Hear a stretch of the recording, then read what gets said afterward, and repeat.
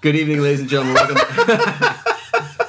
Good evening, ladies and gentlemen. Welcome to another episode of BOBCAST. With you, as always, is Bob and Kevin, live from the lounge, staring at the Ouija board.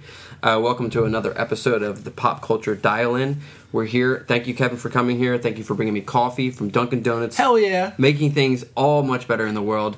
How was your Halloween? Planet runs on Dunkin'. It does, I guess, right? Or I don't even know. Is the world, the planet, or America? The whole It's universe. America. Is it America? America runs on Dunkin'. America. I Yeah. feel like it's the planet runs on Dunkin'. So wait, okay. If America runs on Dunkin', what does Starbucks run on? Like the I guess everyone with a thumb up their ass. the Ultraverse. Yeah. The ultra. No, listen. I'm a fan of Starbucks too. I can't drink it, man. I do get have so whacked out. Like I get too caffeinated. I'm like, like I don't feel right. Like chemically, like imbalanced. I do have. I've definitely gone through phases of coffee. You know, it's funny. Like you try things as a kid and you don't like it, and then as an adult you're like, maybe try it again and see if I like it better.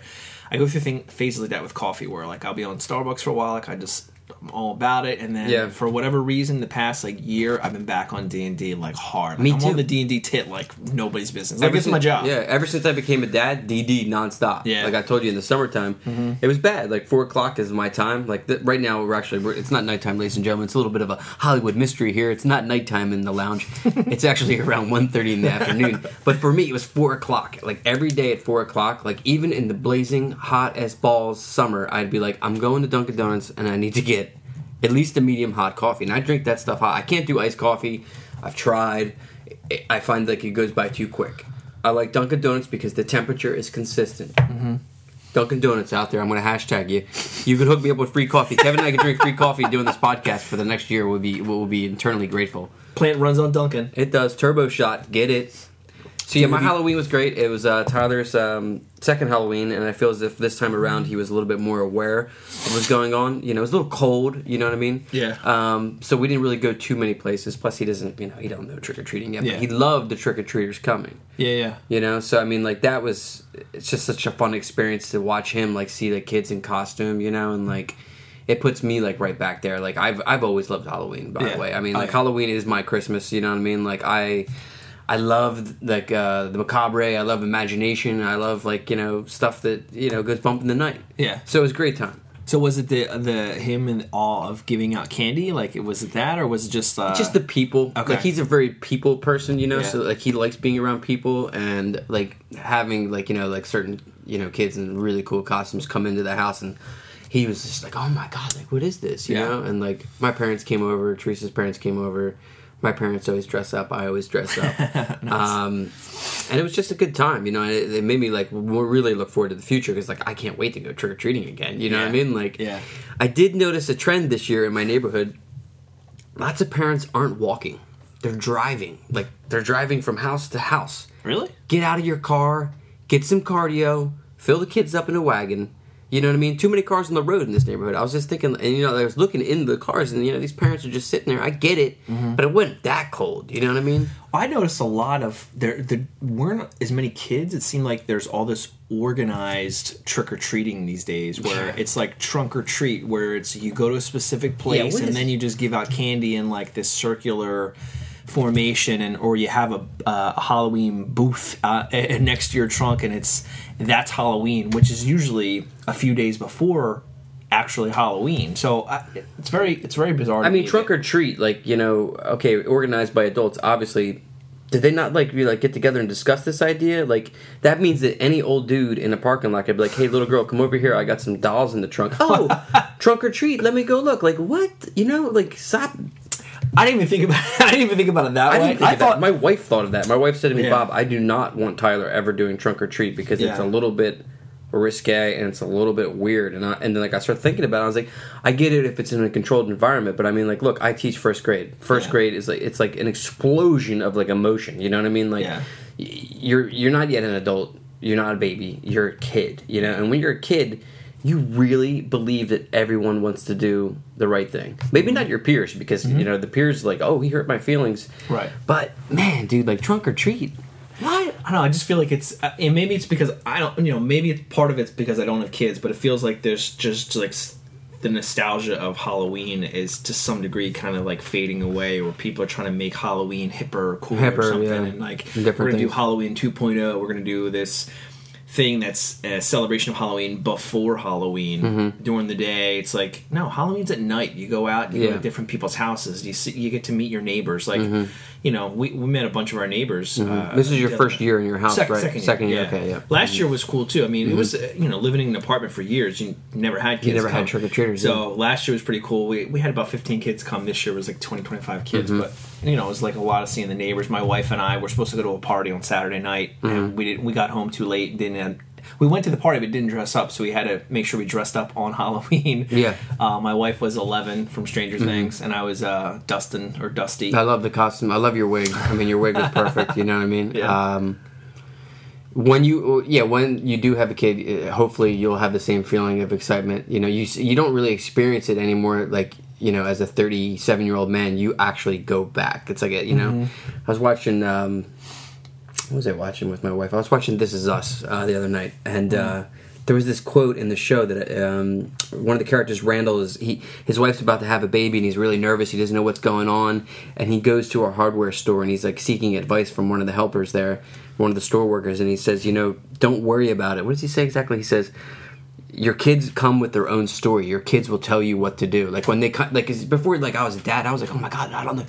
What happens if he, like, you know, he shits himself and we're out, you know, like, what do I do? They come with their own instruction manual, you know what I mean? Like, so I'm so excited for that. But yeah, you know, like the whole notion of Halloween being desaturated and stuff, you know, there's that aspect, but I also saw like somebody in the local area opened up a Tootsie Roll and there was a sewing needle in it. Yeah. Like, has this been going on since, like, I remember as a kid, like, razor blades in the snake. Like, what is the mindset of the people who actually sit there and methodically unwrap chocolate? Right. And, like, you know what I mean? Like, are these serial killers, or are these, like, what types? And they're never caught either, too, because it's like, right. You know, I went out and I went to 60 different houses in the neighborhood. Yeah.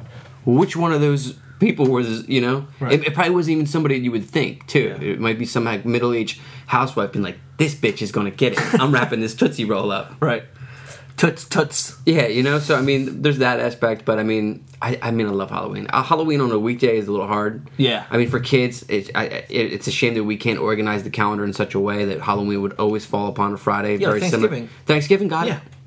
But, you know, people will never side with it. There's even people in the close proximity of my neighborhood here who believe that Halloween is like some pagan ritual that shouldn't be, like, you know what I mean? Like, and I get that they're religious or whatever, but I mean, come on, I love Halloween. Yeah. I'm always sad when it's over, but I also have a really big problem with the Halloween decorations on November 1st. You notice not many Halloween. You were here last week. This place was like, you know, littered with it. Yeah, I gotta get rid. I'm the type of person. It's not like I just can't. You know, I did put the Batman sign up here for Tyler. My wife is she's like, there's more to life than Batman. And I'm just like, you know, I don't think so. Not when you're Tyler's age. Literally every life lesson you could possibly want can exist within the course of the Batman mythology. To live life with the utility belt would be pretty cool. He's got all the money in the world. Instead, pure altruism. Goes out and saves people. Yeah. Nobody can be like, thank you, Bruce Wayne. They say, thank you, Batman. Batman's a symbol. If more people did things and not expect more in return, boom. The Joker, I don't really know how you could tie the Joker into... I mean, all good has evil, right? Yeah. It's the counterbalance. So, yeah, Halloween, another one, 2017 for the books. I didn't have a costume per se. I just put stuff together. I had like a scarecrow hat, and I had like a black mask, and I had my Joker jacket that I've been wearing since 2007. Man, like Dark Knight is actually 10 years old, and it blows my mind. That's crazy. It just seems like time just gets, you know, it just like escapes us the older we get. You know, I guess when you're a kid, you have, you know, when you're 6, you're like, I've only been here for 6, but when you've been here for 37, it's like, shit. Yeah, time flies when you get out of your 20s. It seems to just go by so much faster than it did when you were younger. It does.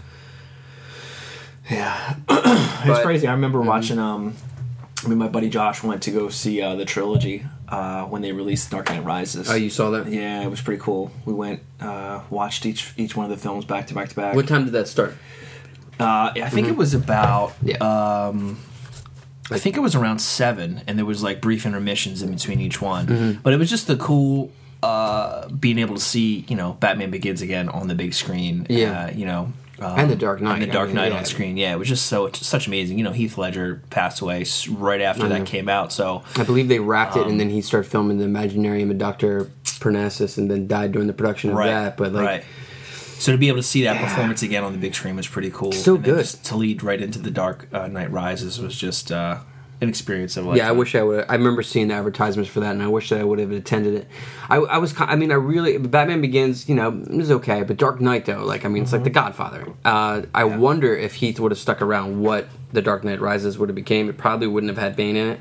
I mean, I enjoyed The Dark Knight Rises, had many plot holes. I've probably said this like 17 times on the podcast. Like, how the hell did they got the Cable in the dark jail cell of the world in the hole in the ground? How is he watching Bruce? You know, how's he watching Gotham City?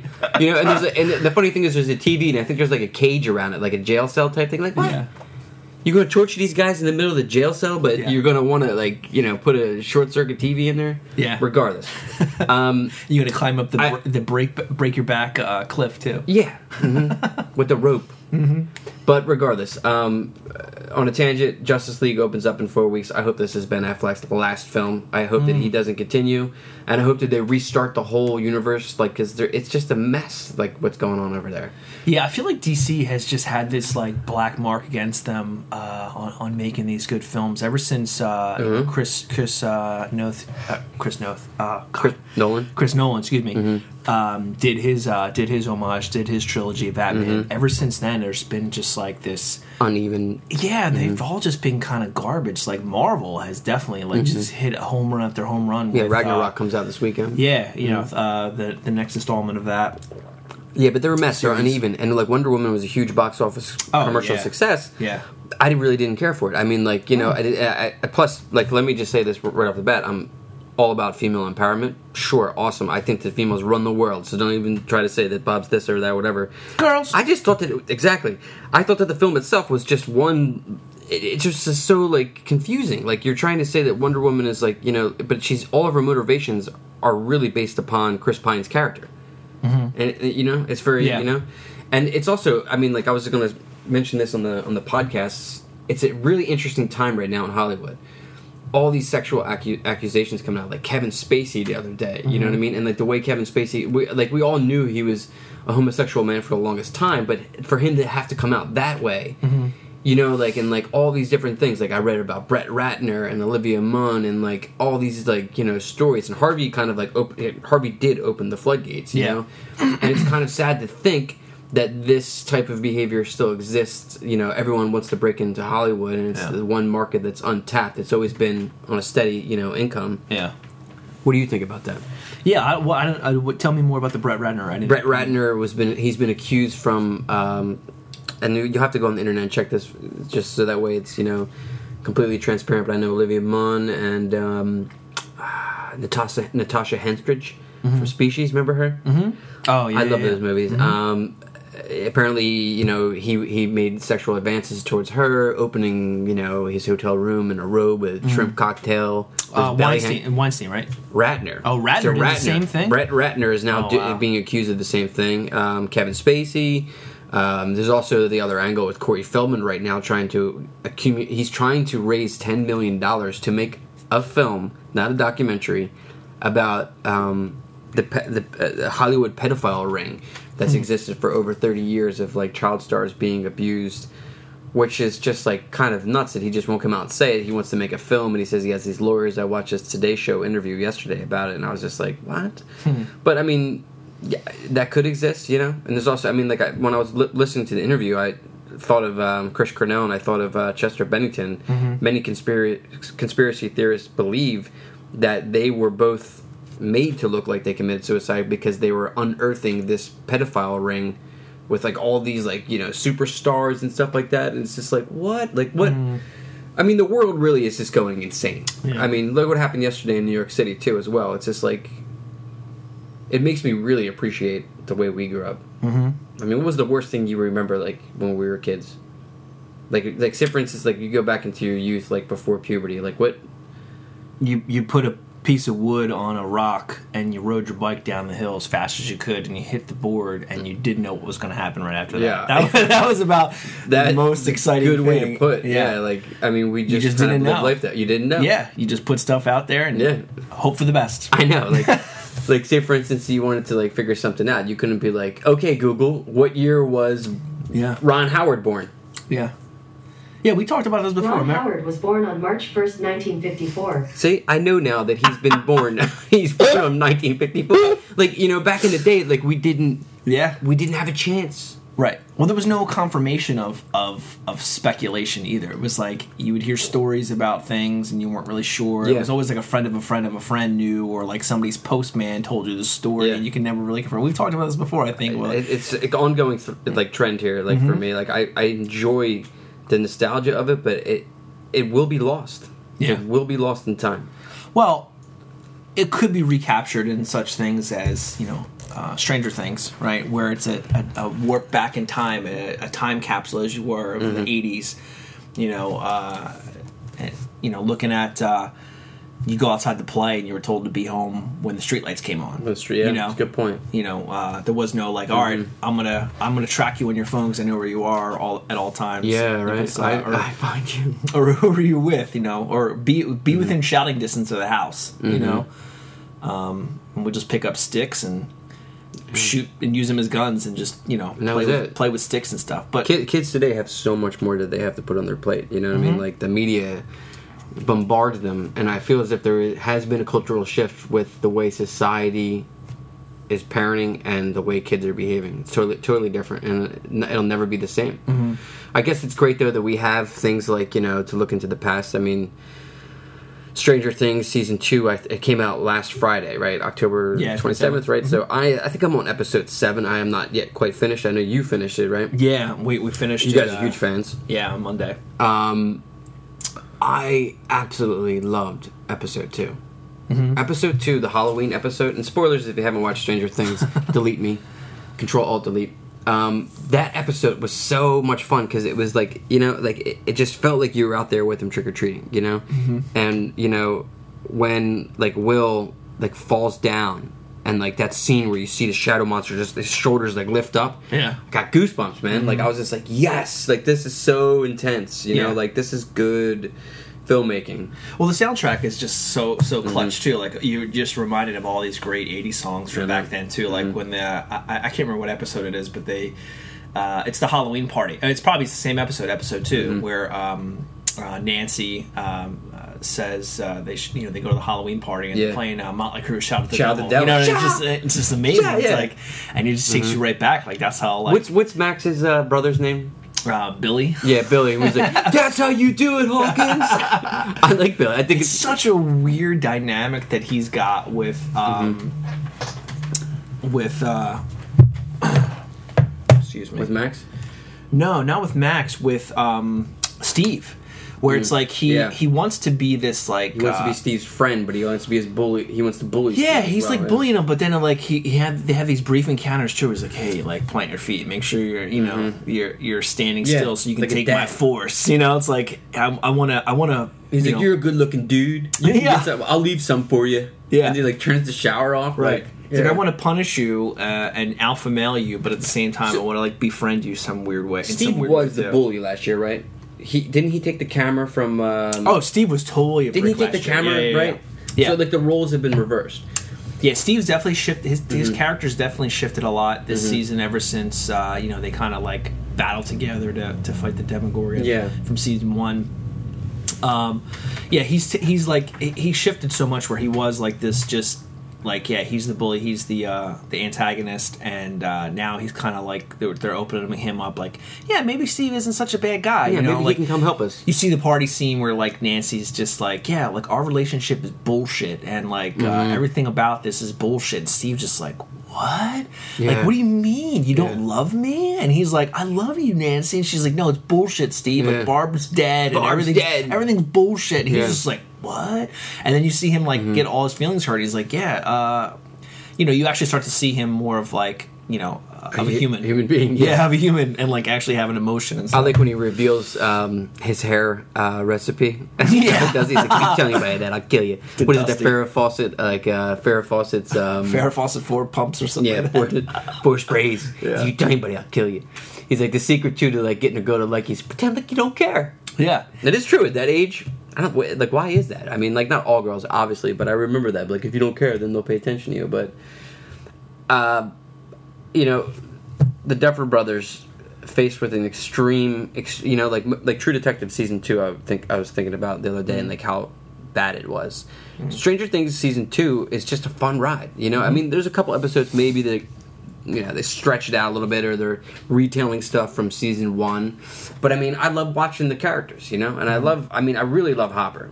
I love his diet, by the way. I wish I could eat like him. Eggos, ice cream, candy, cigarettes. You know what I mean? Like, he just doesn't. He doesn't care. Yeah. You know? Well, it's great. We in this season we see more of the origin stuff too. Like, we find out a little bit more about Hopper. We find out a little bit more about Eleven, whose real name is Jane, and her mom, and how she came to be in the lab. You know, you know, again, and then we see this transformation of Steve, and then Nancy's becoming more of. I don't want to say badass, but Nancy's like coming into her own. Like, she had this like tape recorder, deer in headlights kind of way about her in season 1, where she was just like this innocent. I don't really know. Like, I'm gonna bat my eyelids, and like now she's like, you know, like, yeah, when they recorded Paul Reiser. What's the guy's name with the conspiracy theorist, the one with the beard? I can't remember his name. He's great though, isn't he? Like, he's like, kids, okay, kids, you don't want to sleep in the spare bedroom. That was very 80s too, the way they did that with like the back and forth. It reminded me of that Kevin Bacon movie. I forget the name of it, but I mean, like, there's so many references, right? Like, there's tons of things that throw. So the overall, the Pollywog. Yeah, there's tons of just like references like that too. The overall feel of Stranger Things to me, I kind of pinpointed the other day, was it feels a lot like the show Fringe that was on years ago. I think I watched like 3 episodes. With, it was like, J.J. Abrams, right? J.J. Abrams, and it was like a lot of parallel universes and like just unexplained scientific phenomenon, things like that. Definitely, Stranger Things has that same type of feel for me. Not like it's ripping it off, the idea, but just that it has that same kind of parallel vibe about it. Yeah, for sure. Which I'm all about that. I love that type of storytelling and how they delve into that. But yeah, you see Will like having these glimpses back to the Upside Down.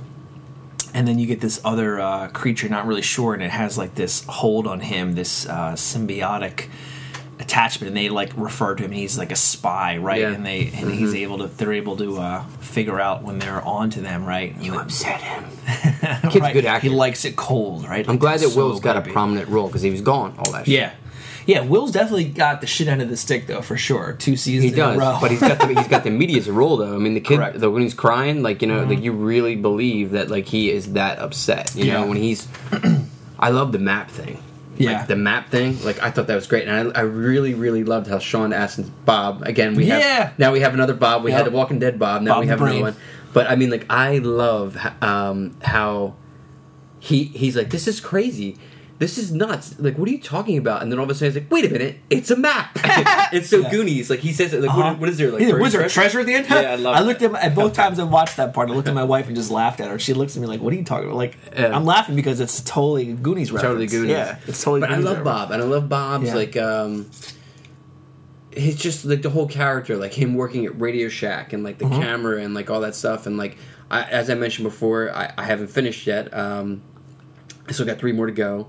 So in my mind, I kept thinking, like, when I first met Bob, I was like, maybe he's a spy. So I mean, I won't even look at you right now because I don't want to see any type of reaction. But I mean, I don't want to get let down when it becomes true that you're a spy. That's how I felt too. The camera, so like the cameras, the Radio Shack, and like the other thing that I really love about the show is like, I remember all these things that I forgot about, and like I'm a very visual like type person, graphics and stuff. Like, you know, like I think I texted you this, and it's like such a small reference. People think I'm nuts, but like in the supermarket back in the 80s, it was just an aisle. It was like the dairy aisle. It didn't have this like own like, you know, like box that, you know, like most like dairy, like, you know, produce it's like a real large room, you know, like a large section of the grocery store.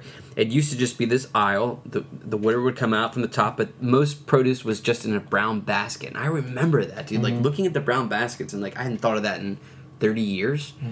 That and like, you know, the graphics of like, you know, the posters on their walls and like, you know, the headsets and like, you know what I mean? It's just so cool to see it and to see it fresh too. Wherever they got these things, like that Michael Myers mask that Mad Max is wearing. Oh, that was tight. It's you don't see that no more. Yeah. That's mint condition, that mask. Yeah. Well, they could have. I mean, they could have maybe had a prop team build it. Too. Maybe if they go. But why if they go like, old school, like Walking Dead goes old school, where they like build their props. You know, maybe it's a good point. I mean, I was watching Halloween 4 the other night, which is terrible, by the way. And like the Halloween 4 movie poster is the original Captain Kirk mask from 1978, but it's clearly not the mask in the movie. The movie mask is terrible. Yeah. But so hopefully they bring it back, because next Halloween, 2018, we have the new Halloween movie. Oh, there's coming on. So Jamie Lee Curtis is returning to the role, and but what they're doing is they're pretending that the sequels never existed. Two through all of them never existed. So it takes place right when Loomis knocks him out of, you know, off the porch, and he's like, he really was the boogeyman. You never believe who's writing it. Danny McBride and his writing partner. Really? Which excites me. Because Okay. Danny McBride, you know, like comedy, like as a screenplay writer, comedy and horror, most people think they'll have lots of things that they're exactly the totally same. the same, yeah. Punchlines and scares are very similar. You got to work up to it, you know, but like, I'm excited to see what they do. Just yesterday, Jamie Lee Curtis, or on Halloween, she posted a picture on Instagram of her laying next to Michael, and she had the original cut. Remember where she gets stabbed right here in the hallway? She had that bleeding. I was like, all right. Because please make it good. Yeah. Because, I mean, did you ever see the one with Busta Rhymes? You ever see that one? No. It's terrible. I think I might have. So bad. Was that Halloween or was it Friday the 13th? No, that's how it's Halloween Resurrection, and they like set up webcams in the house. Oh God, it was so bad. I mean, all of them. Well, it's funny. You know? The other day was Halloween H2O was on. It was last week before Halloween, and my wife's like, "Oh, which Halloween is this one? Is this the new one?" I said, "Well, kinda, but I mean, it's almost 20 years old now, and it was called H2O. Like 20 years later was that one where Josh Hartnett was her son, right? And they had the kids that were saying they were going to go away, but they stayed, and it was 20 years later after the original or something like that. And that was almost 20 years ago. So that's 98 when that came out? Wow, yeah. That's that long ago? Uh-huh. Yeah. The original one, though, I mean, hands down, is just so well done. You know, I mean, I watched a documentary on it, you know, and like so many choices that were made that forever altered the history of that, you know, mythology. That, you know, like they almost used a clown mask. Like they were so close to using a red-nosed, almost fat-faced like clown, which totally would have changed it until they were like, no. Like in the script, they referred to him as the Shadow. They don't refer to him as Michael Myers at all. So I mean, totally cool. You know what I mean? That they came up with that, and they were able to spin off films for like the last 30, 40 years now? Oh, they milked that 40 franchise. years? Yeah, for sure. But yeah, I'm excited to see if they can pull that together. But yeah, Stranger Things too. You said something earlier, like, you know how you like the fringe and the supernatural and stuff. Yeah. One thing I like about Stranger Things that sets it apart from other shows is that it feels like a sequel. It doesn't feel like a season. It feels like a sequel to me. And they say it's Stranger Things 2 on there. They don't say Stranger Things Season 2. Yeah. It feels like you're watching a straight, legit sequel. And like there's lots of, you know, new aspects to it. You know, most sequels introduce new characters, like Paul Reiser's character. I was surprised to see him. I didn't even read about that. I was like, holy shit, he's in this? Yeah, I know. When they flashed the names in the beginning, the Sean Astin, I got excited. You know, growing up with movies that he was in was awesome to see. That resurgence, that feel again, like Winona Ryder. You know, like Winona's totally 80s to me. Will always be. You know, but to see Paul Reiser in there too was such a good role, because it took a different spin on. In season 1, the doctors, you know, Papa, right, Matthew Modine was like this evil guy, because he was, you know, essentially you would feel like he's experimenting on kids, right? And that's probably why I had that parallel to Fringe too. Was they did experimentation on kids, but it was to prepare them for this great war, which was the battle of the two universes.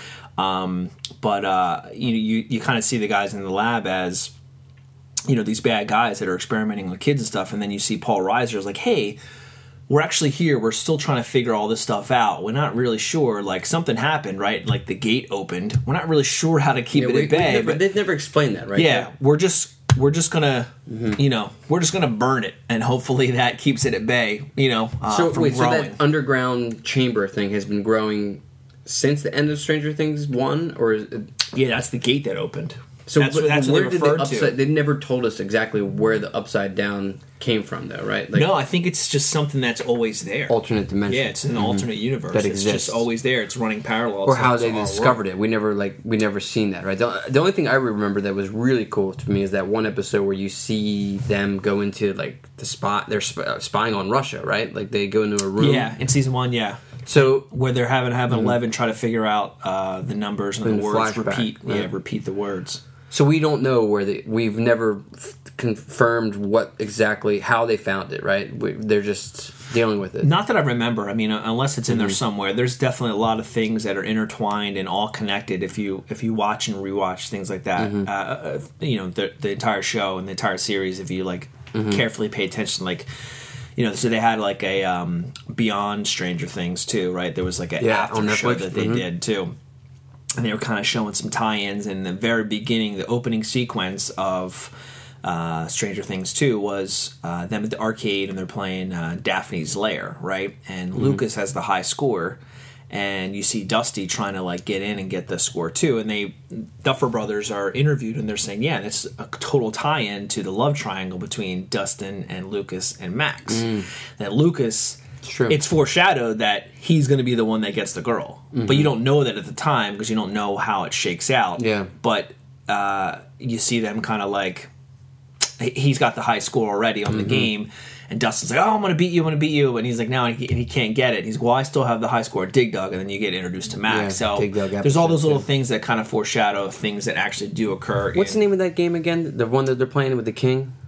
Daphne's Lair. Did you ever play that as a kid? No, I don't remember. I don't playing remember Dig Dug either. Oh, I remember Dig Dug. I remember that Daphne's. I couldn't figure it out as a kid. I'm like, what is this? Because it was animated and Yeah. But it made me really miss arcades. The Supercade at the mall. Yeah. I miss being able to go somewhere and nowadays it's you could just pop on your PlayStation. That's it. You know what I mean? But Supercade was where Bertucci's is in the Plymouth Meeting Mall. Yeah. And quarters, man. Quarters, they've essentially lost their value for kids. Quarters are... The kids don't even, they don't give a shit. I guess I get some, give me your Bitcoin. You know what I mean? But man, quarters, I love that one part too where they're all collecting their quarters. Yeah. And he smashes the hall. Yeah, and he runs off, But yeah, I mean... That set design's perfect, man, and you could tell the budget is completely increased this season on Stranger Things. They got, they're totally upped it up. You know what I mean? By the way, too, I love the Hawkins building. The outside of the Hawkins building, that grill that's on the outside. I remember buildings in the '80s looking like that, but they're all but gone now. They must have found that building somewhere, or that's digitally put on there. Oh, the lab, you mean? The lab. Yeah. Mm-hmm. You know what I mean? That outside set design, yeah. So yeah, I well next week when you come back, I'll definitely finish by then, and we'll have a conclusive review of Stranger Things season 2, which brings us to our other pop culture phenomenon. The Walking Dead had season 8, episode 2 on Sunday night. Let's dig right into it. What did you think? Battle continues, man. You were right. Last week you were predicting it. Yeah. Because I turn off. At the end when I see credits, I don't like watching next week's previews. Yeah, the battle continues, man. It's a revisit. It's a bunch of revisits, actually, this episode. So you have them going back to the same outpost that they attacked in season 6. Different crew there, different approach. As what they previously did. They put a moat in. A moat. Yeah, a walker moat. Yeah, that was definitely clever on their part for sure. You see just a different approach with them as they're much more organized this time going in. It's not just hey, we're going to go in willy-nilly, and because they still have Dwight who's in there giving them intel. Yeah. So you have that. You have the almost like a PTSD type of moment for Morgan, right? Yeah, where totally. he's like, he gets shot at, he gets grazed, and his response is like, "I don't die," which is a very. No, he says that in the beginning, right? They're like, "You sure you're gonna do this on your own?" He's like, Yeah, I don't die. Yeah, I don't die. And then he So almost good. gets shot, and then comes back, and it's like, I don't want to say Terminator, but almost like Totally, I know what you mean. Steven Seagal-ish or something like Yeah. that. Like he just goes in this. Look at that one scene rampage. where he's coming down the hole, like, Yep. like And just picking the saviors off one by one. And he gets out to the yard, and who are we confronted with? The I can't remember the guy's name. The savior crew that was under Gavin, who kills Morgan's kind of protege from season 7. Oh yeah, Yeah, and here he Long is. hair dude. Yep, there Yeah. he is. Like, oh, hey, what's going on I there, know. Morgan? I know. Just antagonize him, sticking the needle Still, in. yeah. The real Morgan, I was waiting for him Morgan to just walk up and just cap him. Just that's it. Like, Yeah, oh, Jesus, whatever, Jesus. You know what I mean? Like, it ain't happening. You know Yeah, what I mean? especially Like, when they're like, why is your armor so small? Oh, yeah, is that the kid's armor? Oh, yeah. Just, I mean, all of a sudden in this episode, Jesus just totally wants to fulfill the role of having a character named Jesus by saving everybody. You know what I mean? Like, it ultimately, well, he does continue to save. Like, even after that dude in the closet, like lied to him and said, "Oh man, I'm just here, like my wife and kids." He attacks him, takes Jesus hostage, and Jesus still handcuffs him. well, we've never really seen them in action in this sense too. Mm-hmm. So we have definitely seen them organize an attack before the Saviors. We did see a glimpse of it before last season when Jesus does sneak into the sanctuary and he comes upon Daryl, and Daryl's just beating Fat Joe to death with the bat. Yeah. Daryl, right? And Jesus just seems stunned. Like, what are you doing? Like, stop! Like, What does he Daryl doesn't say? say stop, but he just keeps going. And you going, kind yeah. of see that look on Jesus' face, like, I don't know about What does this. Daryl whole say? thing. It's not about getting by, it's about getting down, or something. Like, what's he saying? Like, Yeah, something like that. something like totally, And you see the struggle between Jesus and Tara, which was great. Their whole chemistry on scene was just amazing. It just Tara stepped up, badass. yeah, totally. Yeah, I remember her like this. Hey, use the knife. yeah, shooting walkers in the chest, not the head. When we first met her, when the governor introduces to her and her sister those characters, and just how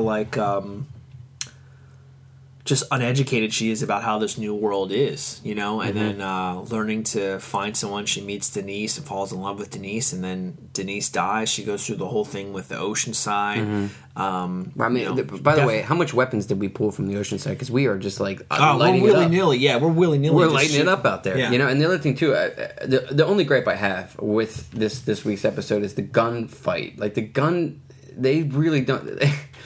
Something about like gunfights on The Walking Dead, like I don't know what it is. It's like the camera isn't like it's not giving me like a realistic sense. I mean, it's like it's ba ba ba ba ba ba ba, but like they're like 10 feet from each other, missing. Like I can't stand that. Well, you got to think about too. Then again, I've never fired a gun. Have you ever fired a gun? Yes. But Is you it hard to shoot? Like no, but you do have adrenaline going for sure. Okay. It's that whole theory about you're less focused when you have that whole thing with Shane, like where he's like you got to have that muscle memory, just point at your target, and shoot. You got a muscle memory because your adrenaline's going. You really don't have your wits about you, but. You got to think about a lot of these guys that are fighting or have never properly been trained, right? Or have never really done that up until this point. So they are shooting guns probably for the first time, maybe at practice, but never in like a battle per se. It was very clever of them to to kind of just pick off the saviors one by one and not move in. And you see that the saviors start. The one chick, I forget what her name was, starts to realize like, why aren't they moving in? Well, it's because they popped a bunch of saviors off so they could rise and attack the saviors that are over there. She dies, which was in that clever. episode, right? Yeah, she dies in that one. Yeah, She's like paralyzed by fear, and the walker comes up to her, right? yeah, Something like that. Yeah, What's Ross's boyfriend's name? Aaron. He became a badass. He got shot, right? Didn't he get shot? Yeah, he gets shot right in the gut. So He can survive that. You can bleed out for a couple of days, right? Maybe, I don't know. If Reservoir Dogs get shot, All of a in the gut's sudden, he's painful. just like gung ho. He's just like, nah, we ain't letting it go down like this. And he's like rushing towards. So he got shot. The other dude that's interested in Carol, the big tall dude, he got shot. Saviors. The only thing that was missing for me this week, too, was Negan. I need to see Negan every week. I need to see him twice a week sometimes. Yeah. You know? I miss hearing him. We see a little crack in Rick, too, where he's walking up and he thinks that the guns are up on the upper level where he was told they would be, and then the guy's trying to protect the room where he thinks the armory is, but it's actually a kid, and there's a baby in there, and you see that moment of, like, yeah, like, these are people. Like, these aren't just my enemy. And it's Is that what you picked up from that?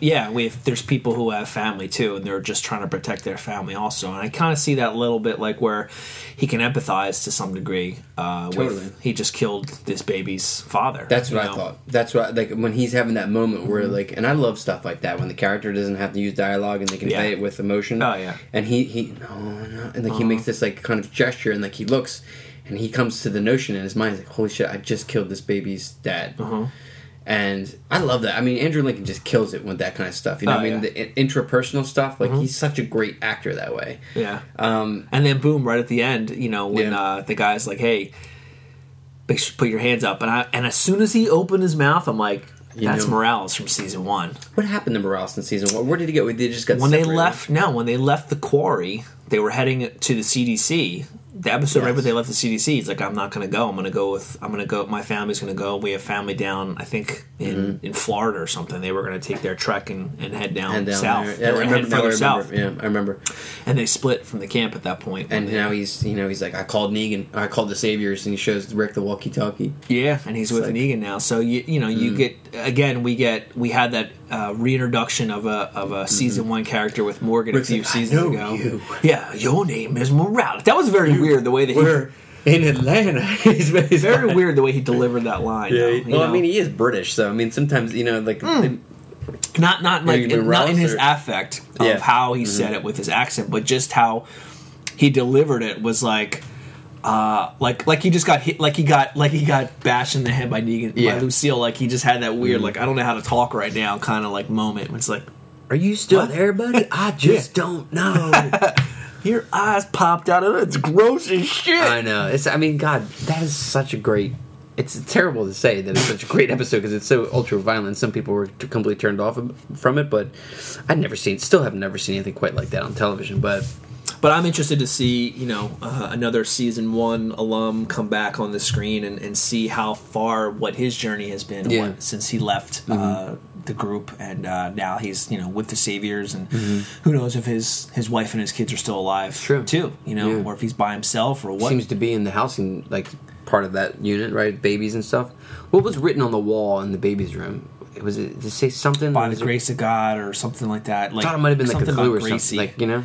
Well, there was a clue. I can't remember what it was written. I try to watch the episode again before we cast, so I can kind of take notes. I'm such a dork that way, but it's good. There was a note on the wall from because it was the same outpost that they had attacked before. There wasn't like a kind of like a die all bitches or something like that, or attack everybody or something like that. There was like a Saviors wrote something on the wall. There's a message from the previous attack, and I can't remember what it was. I'll go back and rewatch it. I do remember I remember that specifically. There was some sort of message. Yeah. But yeah, I mean, the war. I guess you're right. The war is just going to completely just go through the whole. Well, at least for we get 8 episodes. Then they take the winter break, which I can't stand. Yeah.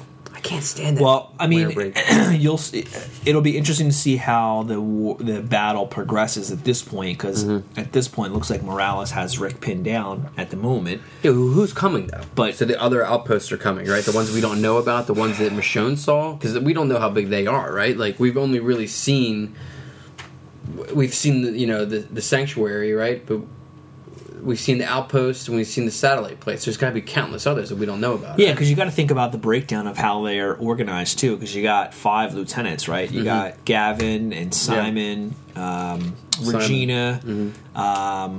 They were all in charge of meeting the other groups that were under the Savior's thumb. So, which kind of leads me to believe there might actually be other people that are working for the Saviors that we haven't been introduced to yet as viewers. Because we know the Hilltop was under the Savior's thumb. Gavin was the point person there.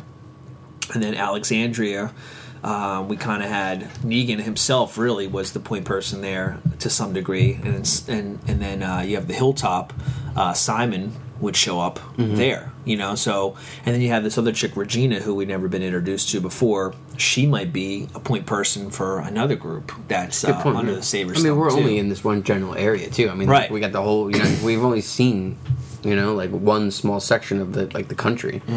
There's still a lot of people I think they left. stretch out really far. Totally. Because in the sanctuary you have all the workers that are producing and making stuff, and then the outposts are really just like these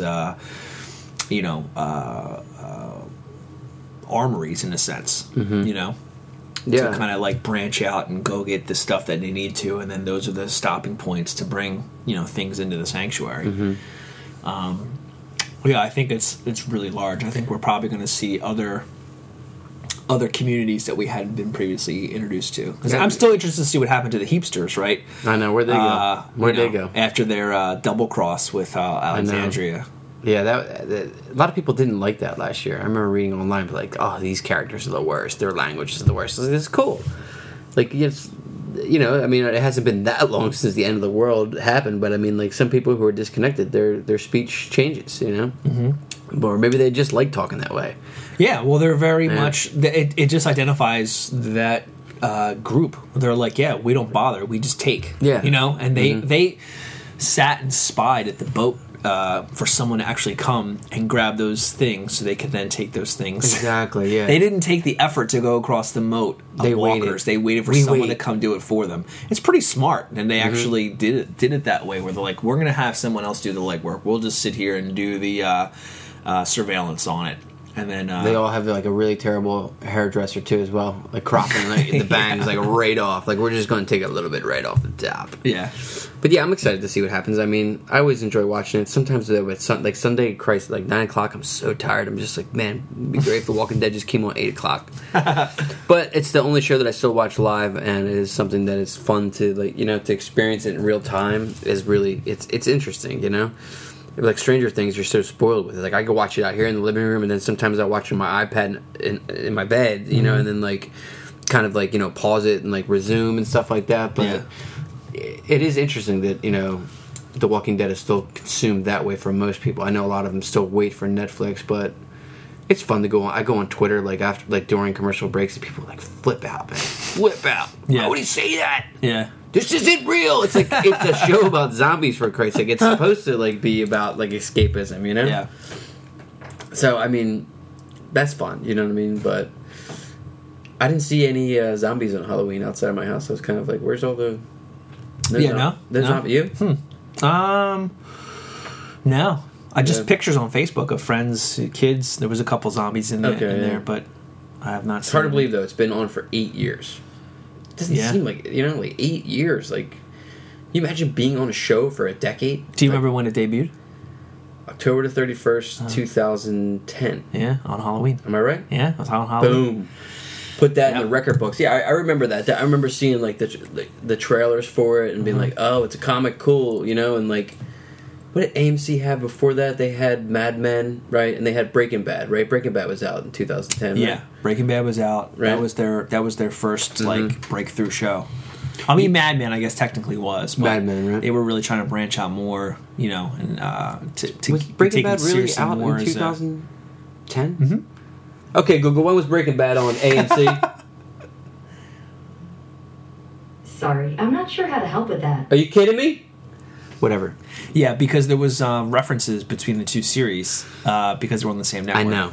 So wait, do you believe in that whole? Not conspiracy, but that whole plot, right? Breaking Bad takes place in the same world as The Walking Dead. You've read about that, right? Yeah. And I mean, I just that Walter White's meth was the reason why. No, I don't believe all that. I just like the little cool kind of Easter egg things that they drop in there. So what are? I don't know all of them. Do you know? So I know a few. So the car that Glenn's riding in season 1, where they're in Atlanta and he has to ride out of Atlanta, and he hotwires the car. The Mustang. That is the same car that Walt had, that Walt bought for himself. That's the same exact car. And that was at least season 2 or 3 of Breaking Bad. And then season 2... That wasn't a Mustang, that was a Camaro, right? I don't know. It's red. Okay. It's red. Got it. I don't know cars. Mm-hmm. Neither do I. It was the one where Walt did the donuts in it and then just lit it on, blew it up. Okay. So that was definitely season 2 or 3. And then you had the reference in season 2 when T-Dog cuts his arm really bad, and Dale's like, we need to get him some medicine, and Daryl's like, why don't you say something, and you're like, here's the antibiotics that my brother had, also some really cool, meth if you have the need or whatever, and you see the bag, it's blue it meth was blue. that's in the bag. It was. Yeah, it's crystal blue meth, and that's season 2 of The Walking Dead. It's the baby blue? It's the baby blue. How about that? Yeah. So there was those references about the crossovers between the two series. It was like kind of homages to I mean, do you think that there's a possibility that the showrunners like met with each other and be like, hey, let's tie this together?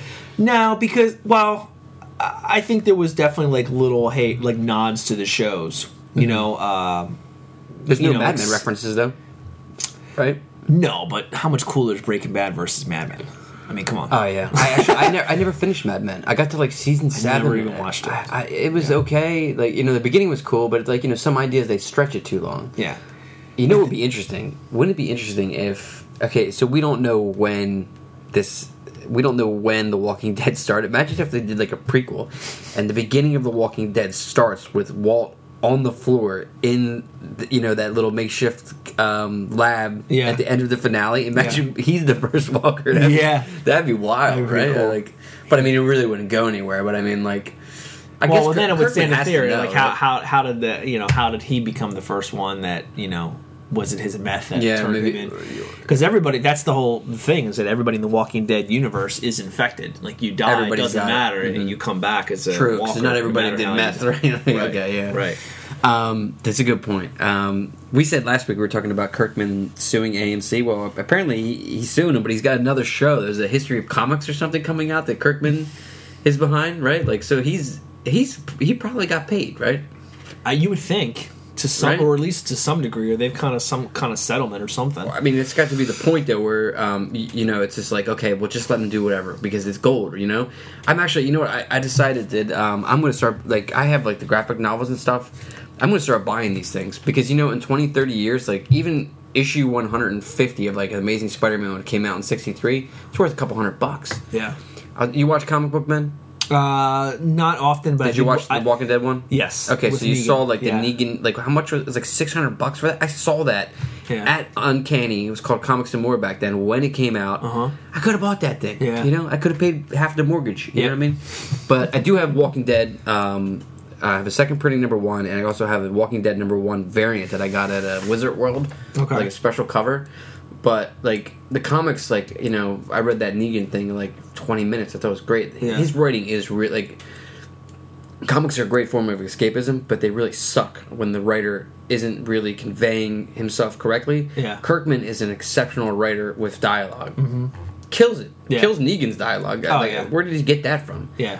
Unassuming man during the Talking Dead, sitting in the far back left, is the one who created all of this, and I think that's the coolest part of like the whole thing. And like, it can give any kid inspiration. You know what I mean? Did you ever hear about Battle Pope?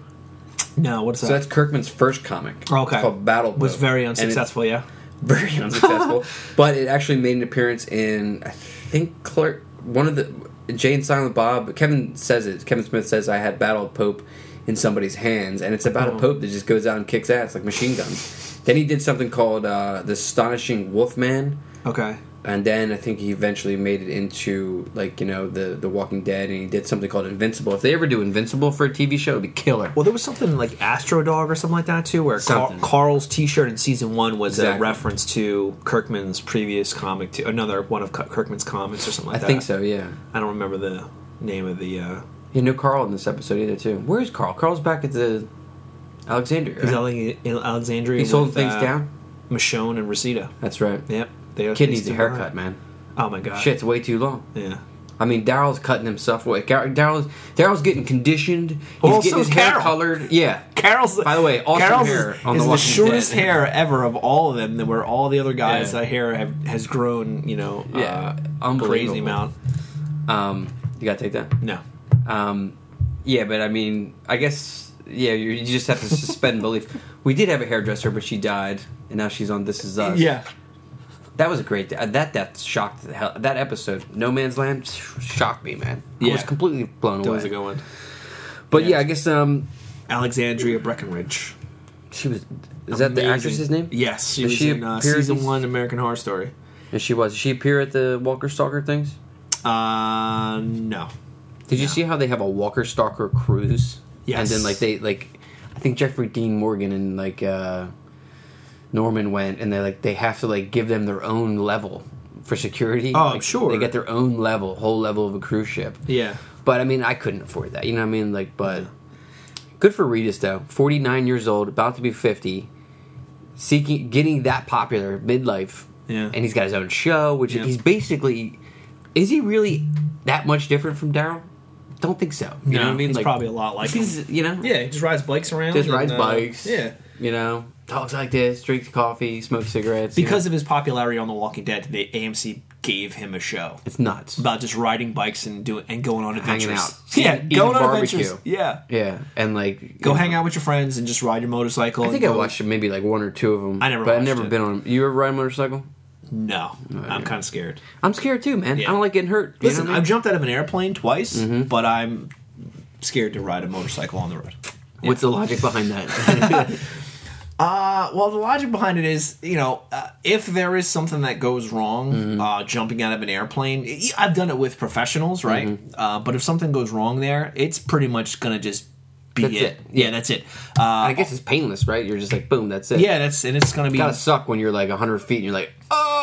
yeah. But, riding on a motorcycle, you just have this little helmet kind of protecting your That's head. it. If something goes bad, it might not be over. You might be survive messed. that, but you Yeah. might be mangled. I remember seeing a friend not even get mangled, but he let the bike rest down on his leg, and the exhaust pipe burned his calf muscle. I was like, that still sticks out in my mind. I'm just like, nah. Midlife crisis, if I have it, I'm not going to get a motorcycle. I don't know what I would get. What would you get for a midlife crisis? It's coming up, right? We're going to be in our 40s soon. I don't know. Technically, when are we supposed to crisis? By 40 or by 50? Who knows? I guess 40 or...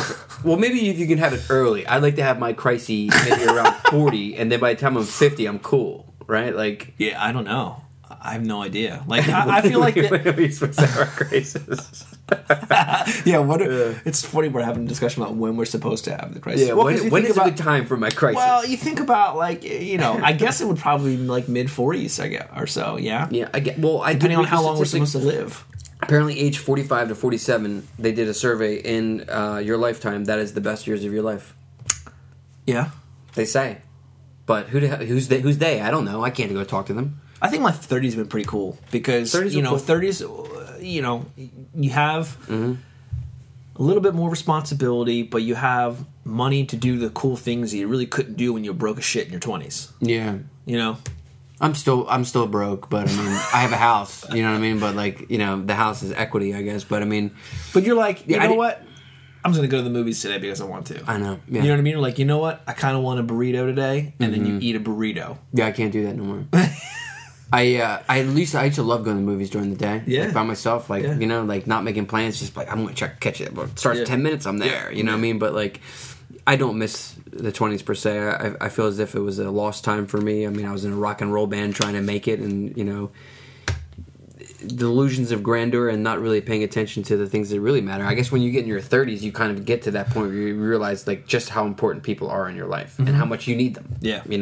Yeah. Some people never get that. They'll be blocked for the rest of their life. You know what I mean? You can see it, all around you.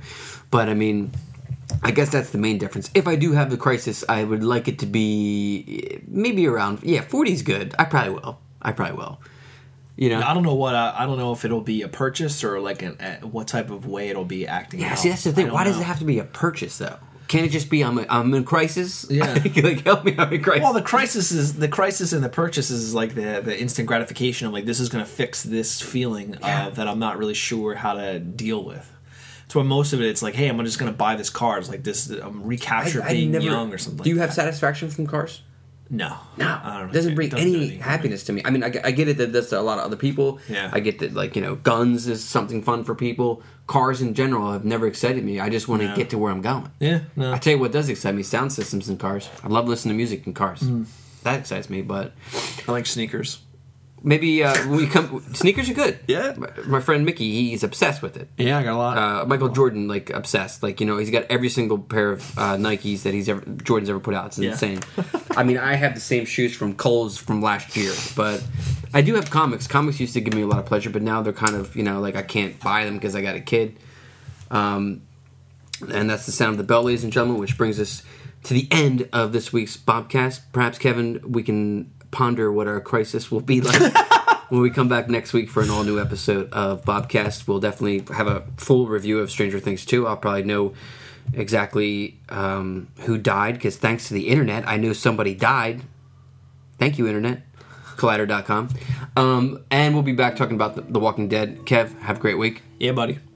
My name's Bob. This has been another episode of BOBCAST.